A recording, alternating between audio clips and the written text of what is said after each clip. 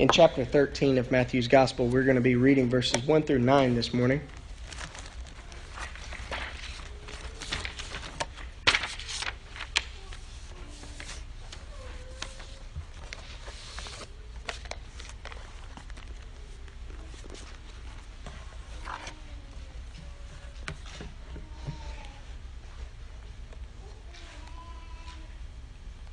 The Gospel of our Lord from the book of Matthew says, Jesus went out of the house and sat by the sea, and great multitudes were gathered together to him, so that he got into a boat and sat, and the whole multitude stood on the shore. Then he spoke many things to them in parables, saying, Behold, a sower went out to sow. And as he sowed, some seed fell by the wayside, and the birds came and devoured them. Some fell on stony places where they did not have much earth, but they immediately sprang up because they had no depth of earth. But when the sun was up, they were scorched, and because they had no root, they withered away. And some fell among thorns, and the thorns sprang up and choked them. But others fell on good ground and yielded a crop, some 100-fold, some 60, some 30. He who has ears to hear, let him hear. Let's pray.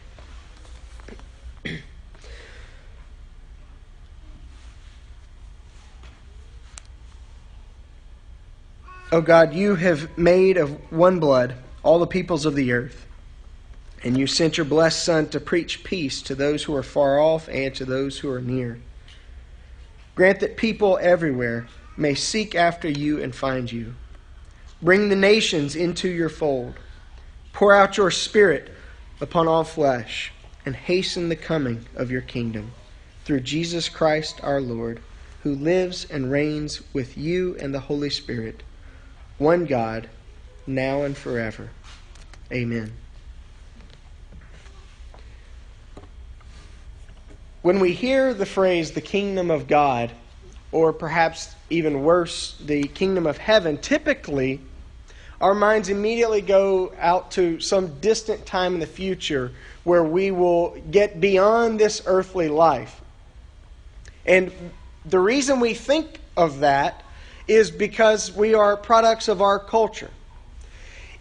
In Jesus' time, the kingdom of God did not refer to some distant, far-out future plan beyond death, and the kingdom of heaven was not about us getting to heaven. Instead, the kingdom of God and the kingdom of heaven, those two phrases Jesus uses interchangeably in his life and in his earthly ministry. The kingdom of God, the kingdom of heaven refer to God's rule and reign among his people. It's what Jesus was talking about when he taught his disciples to pray, Lord, thy kingdom come, thy will be done on earth just as it is done in heaven. He was teaching his disciples to pray that God's rule and reign would take place on earth just as it's done in heaven. And what that means is that what God, as creator of all things and as redeemer of all that has been lost, that God's will would be done, because his will is for his love to be known throughout the world, for his name to be magnified through the loving lives that are poured out by his people. And so the kingdom of God, the kingdom of heaven, is not just some future idea. It's not some future place that we can get to. Instead, it is about God's future, really, coming to us here and now, teaching us what it is to live as though God is indeed king.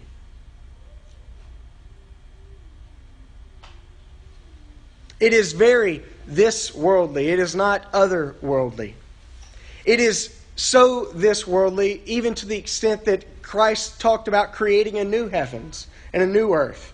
And the great city of Jerusalem, the new Jerusalem, descending from heaven to that new earth where God's people would dwell.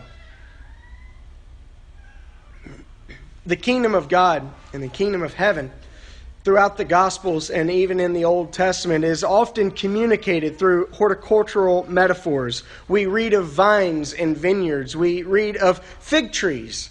We read of roots and branches and leaves. You remember even how the first psalm speaks of the righteous being like a tree that's planted by rivers of living water. The kingdom of God, the kingdom of heaven, is often described as a plant. It's often described in the idea of taking root and growing up and bearing fruit and reproducing itself. And here we have a parable of a sower. And in this parable, we're told that the sower has his bag of seed and he's going out and he is scattering seed as he walks the earth. This parable is specifically about sharing the life of God's kingdom. It is about becoming kingdom people and being kingdom people and what it's like to be kingdom people. It's about sharing that kingdom life.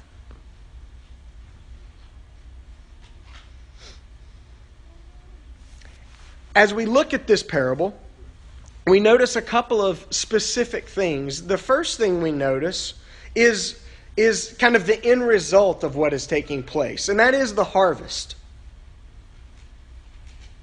Notice how the parable ended. Before Jesus said, "He who has ears to hear, let him hear." He said, "Others fell on good ground and yielded a crop, some 100-fold, some 60, some 30. He talks about a variety of different plentiful harvests that come about because of this kingdom seed that's being scattered. And the harvest is God's fruit in our lives. It is the produce. What comes about. What the end result ought to be. What ought to be produced. And God's fruit in our lives, of course, we can mention a couple of things that we know quite plainly as students of the Word. We can think of the Spirit's fruit in our lives, or the fruit of the Spirit: love, joy, peace, patience, kindness, goodness, faithfulness, gentleness, temperance.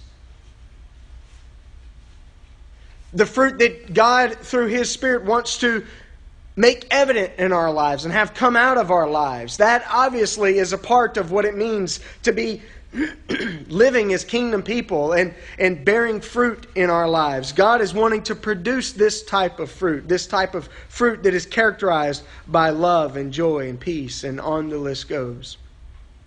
And so His Spirit is working in our lives to produce this type of fruit, because God wants a harvest. He wants a harvest in our lives, and He wants a harvest in our world. But another kind of fruit that we find very plainly in the Scriptures, and this can even rush our minds back to Genesis chapter 2, as God created man and woman, and that is self-replicating fruit. Yes, God wants to see love, joy, peace, patience, kindness, where's my list? Goodness, faithfulness, gentleness, and temperance. Yes, He wants to see that fruit in our lives, but even not more than that, but because of that, God also wants to see the fruit of my life as I replicate my walk with Jesus into the lives of others. He wants to see self-replicating fruit. Disciples producing disciples. In fact, that's what it means to be a disciple. If you're not sharing your walk with Jesus with others, then something is wrong with your walk with Jesus. Now, that doesn't mean if you're not grabbing folks by the collar, if you're not quoting Scripture at folks, that doesn't mean that. It doesn't mean if you're not evangelizing, it doesn't mean that. But in some way, God bears fruit in our lives so that we can invest that fruit into the lives of others. I mean, think of it, even like an apple tree. The goal of an apple tree is not just to have apples. The goal of an apple tree, horticulturally, is to have more apple trees. And so the apple tree that is healthy and strong, that's rooted well, it's got plenty of sunlight, plenty of water, that apple tree produces apples, and those apples contain seeds. And some of those apples fall to the ground and die. Some of the fruit that God produces in our lives seems like a waste. Someone could have eaten that.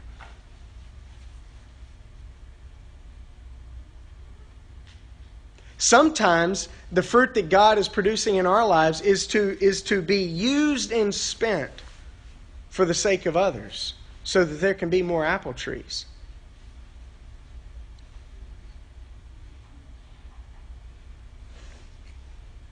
When we think of self-replication, we think of families having babies. We think of people reproducing themselves.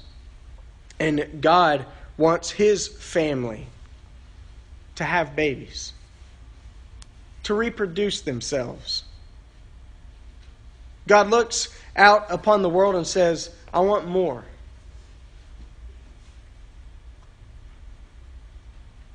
You could make the case that that's why He created us, even. Let us make man in our image. Is that perhaps God the Father looking at the Son and says, let's make more?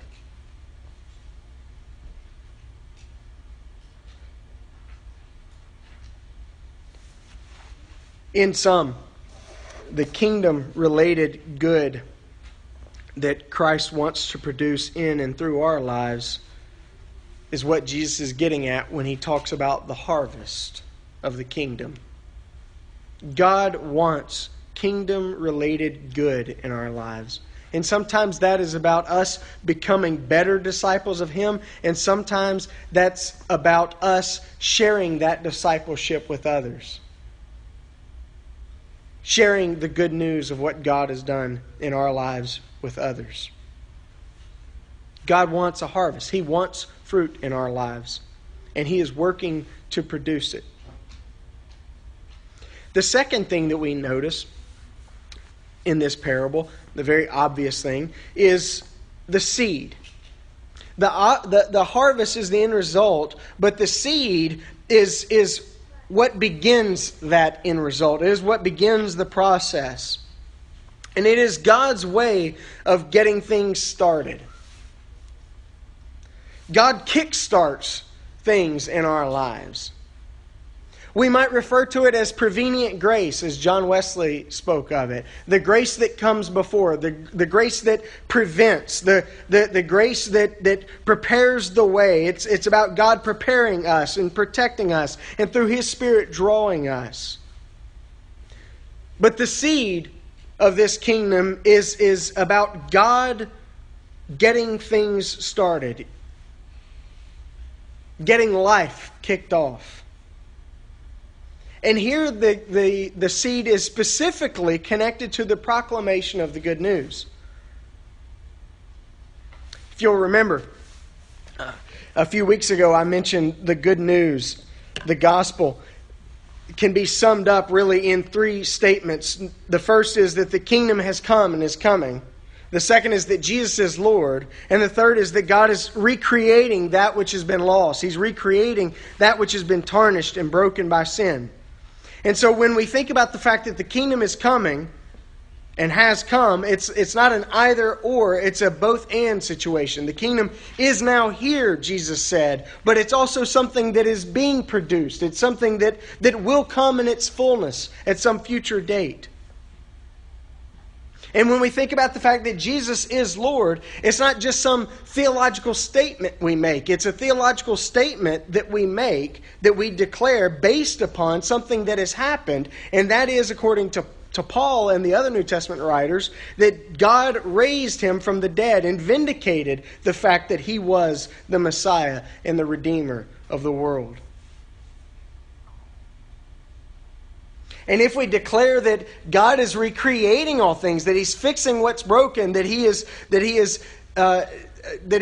healing what is diseased, if we declare that and we say we're looking forward to the new heavens and the new earth, if we declare that God is going to eventually right all wrongs, then in our lives there ought to be evidence of that.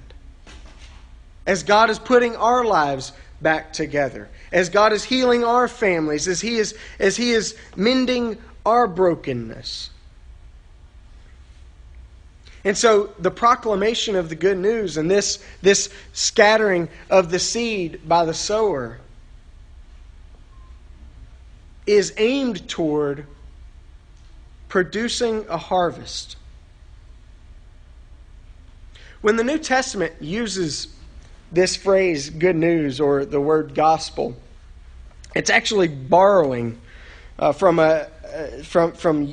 the way it was used in the Roman imperial world. Good news was something that Rome was very well aware of. Good news would be a pronouncement of the birth of a new emperor, the announcement that there had been some great military victory, the announcement that perhaps there's an imperial visit on its way.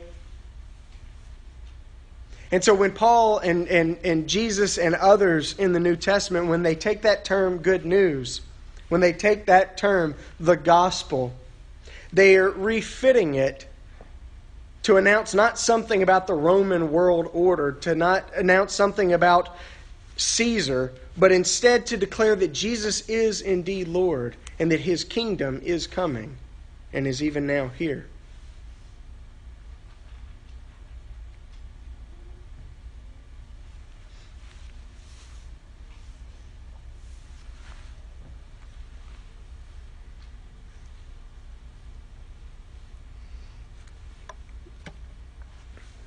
God wants to see fruit in our lives.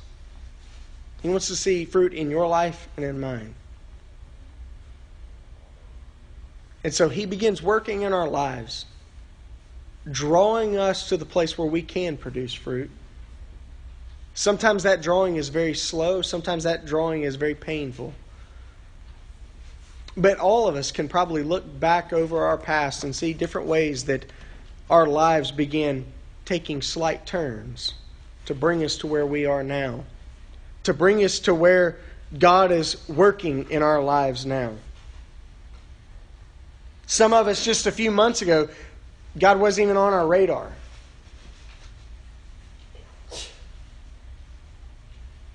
Some of us a few years ago, we think, I wasn't in any way looking to follow Jesus, and now look where I am. God has a way of getting the seeds of the gospel into our lives so that they can begin to break down and germinate, so they can begin to work some root systems into the soil so that they can eventually break ground and grow and begin bearing fruit.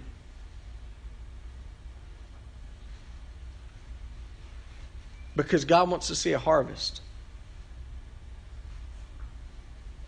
He cares about us, and He cares about His world.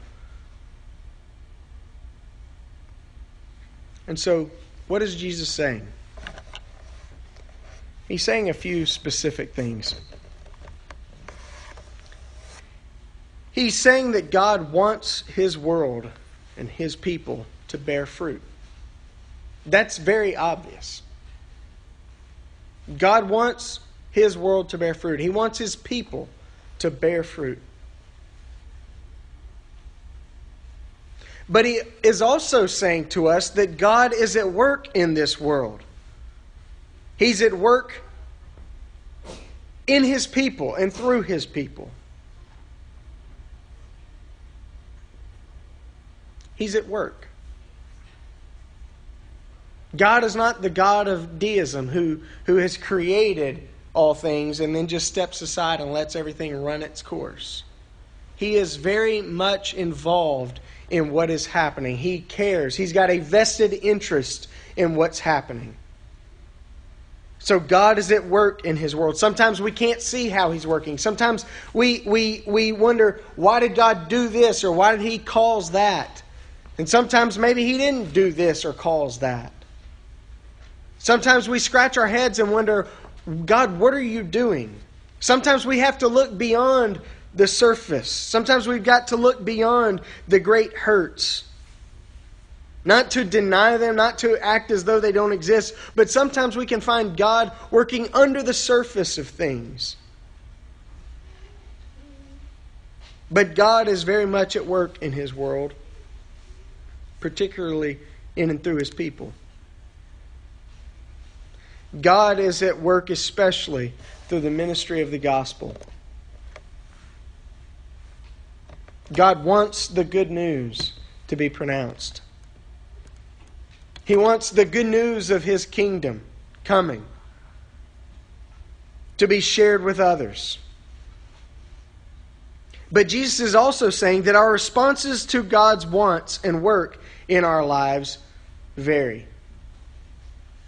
Because He mentioned specifically the 4 different types of soil. He said, as the sower was casting the seed, that some fell on the wayside and the birds of the air came along and picked them up. Nothing happened. Nothing was produced. The seed didn't get down into the dirt. It didn't have an opportunity to do much of anything. It was simply eaten and was gone. He mentions the rocky ground or the stony ground. The seed falls among the rocks. And there's a fast yielding of crops. It springs up quickly, but the earth is shallow. There's very little soil for those seeds. And the sun comes out and begins to bake. And it scorches the life that's being produced.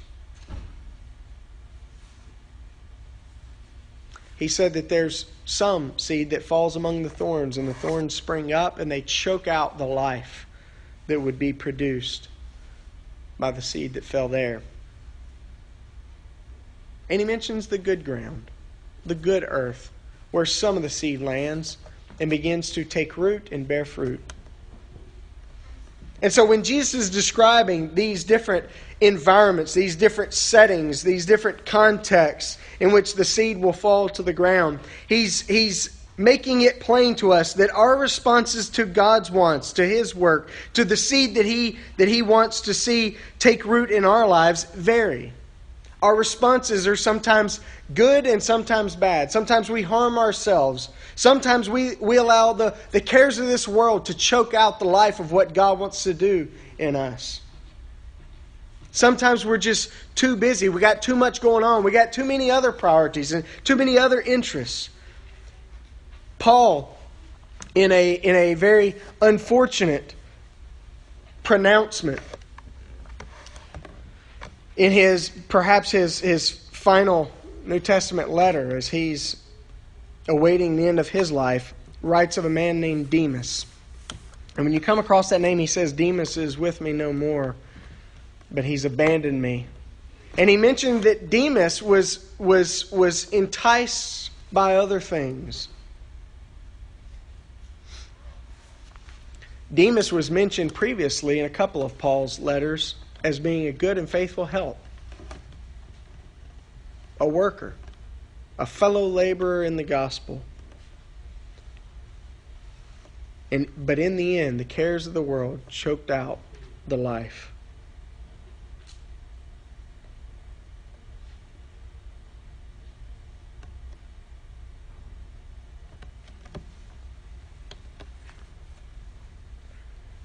Our responses to God's wants and to His work in our lives vary. And sometimes we get really excited about what God is doing. And then we find ourselves allowing what He is doing to be supplanted by other things.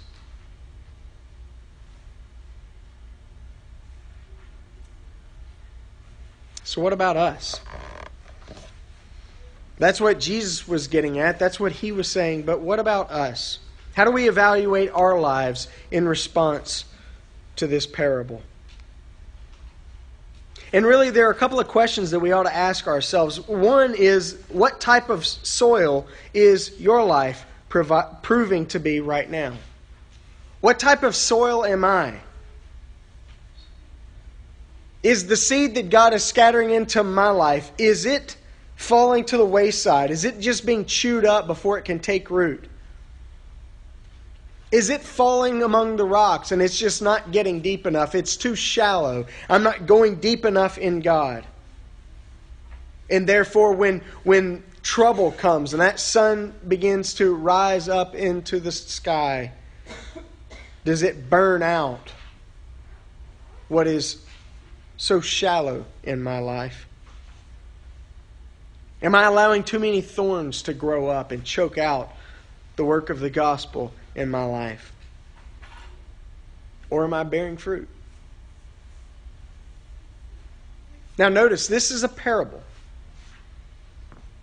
This is not a diagnosis of fatalism. Jesus is not saying, well, you are one type of soil or the other, and you can't make a difference what type of soil you are. There are times in our lives where we have thorns all in our lives that are choking out the gospel. And there are times in our lives where we're making great strides in God. And we find that the soil of our lives is healthy and it's plentiful and it's rich and it's been nourished. And so where we fit in these four types of soil is not a static thing. It is always adjustable how we respond to God's grace in our lives. Sometimes we respond well, and sometimes we, unfortunately, respond poorly. But Jesus is not wanting us to be fatalistic here and think, well, whatever is determined. He's wanting us to take stock of our lives and say, wait a minute. I'm not allowing what God is doing in my life to get deep. I need to get it deeper. I'm not allowing, or I am allowing things in my life to choke out what God wants to do and how I could grow in Him. I need to weed out some of those thorns. Or wait a minute, I'm producing 30-fold fruit. Perhaps I could produce 60.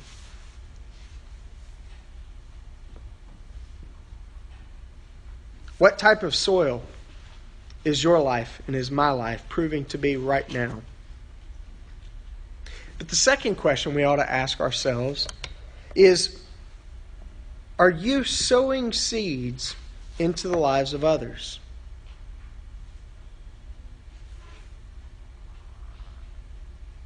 Because the invitation seems to be open to us that this is the work that God is about doing in His world. Scattering seed so that it might take root and produce fruit in the lives of others. And the invitation seems to be open to us to join Him in that ministry. Am I sowing seeds in the lives of others?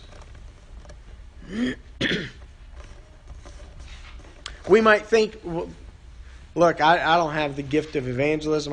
That's not for me. Look, I'm afraid to talk to people about my faith. Look, that's kind of an awkward subject to bring up in the office. Hey, I don't have any friends who aren't Christians. If that's the case, we've got a problem. Jesus was a friend of sinners. One of the great Wesley hymns was Jesus, the friend of sinners.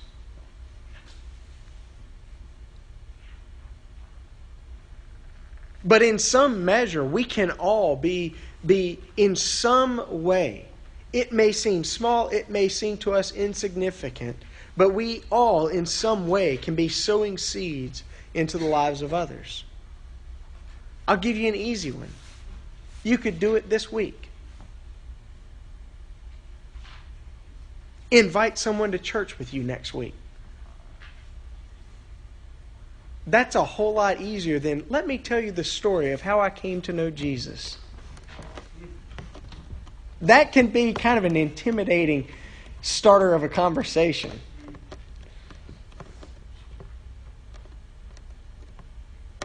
But as you get to know people, whether it's a coworker or whether it's a friend or whether it's just the cashier or the barista at the coffee shop, as you begin to chit-chat with people, it's funny. They begin to share things that normally will open up opportunities. Say, do you go to church anywhere? Actually, no, I don't. Well, hey, look, I'm not a pastor or anything. I can't tell them that, but look, I'm not a pastor or anything, but you ought to come to church with me this Sunday. I think you'd like it.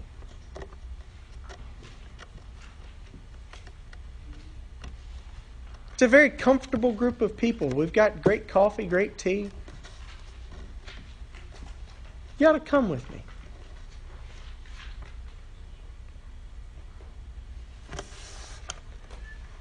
Jesus said, he who has ears to hear, let him hear.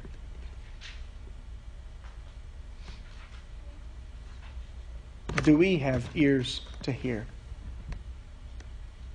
Will we hear what he's saying to us?